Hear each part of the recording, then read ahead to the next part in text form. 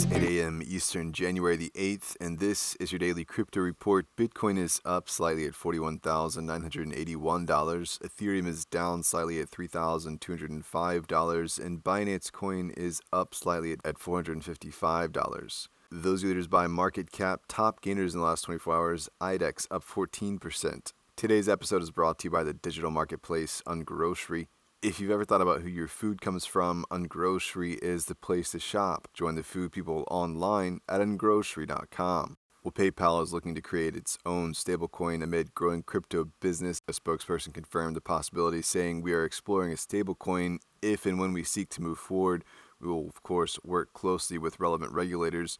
Bloomberg broke the news after evidence of PayPal's exploration into building its own stablecoin was discovered in the company's iPhone app by developer Steve Moser, and hidden code and images show work on what is called PayPal Coin. The code shows the coin would be backed by the US dollar.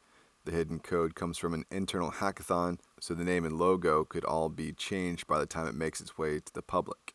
Well, Katie Huan is raising $900 million for her crypto funds after leaving A16Z. She's looking for $300 million for an early investment fund targeting crypto startups and $600 million for a fund focused on larger companies and digital tokens. Huan was, of course, a heavy hitter for A16Z and helped them raise $2.2 billion for their own crypto fund. She leaves the firm on good terms and will be joined by a small group of A16Z staffers, including crypto marketing head and Coinbase alum Rachel Horowitz.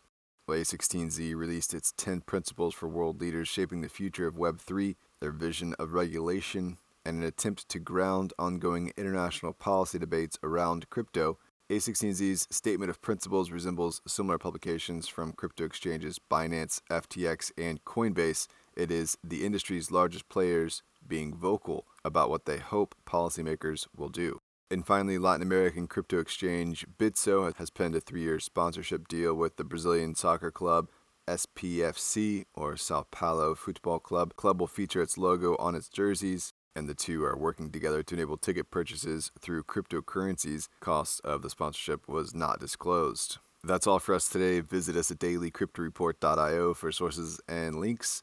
Add us to Alexa Flash Briefing and listen to us everywhere else you podcast under Daily Crypto Report.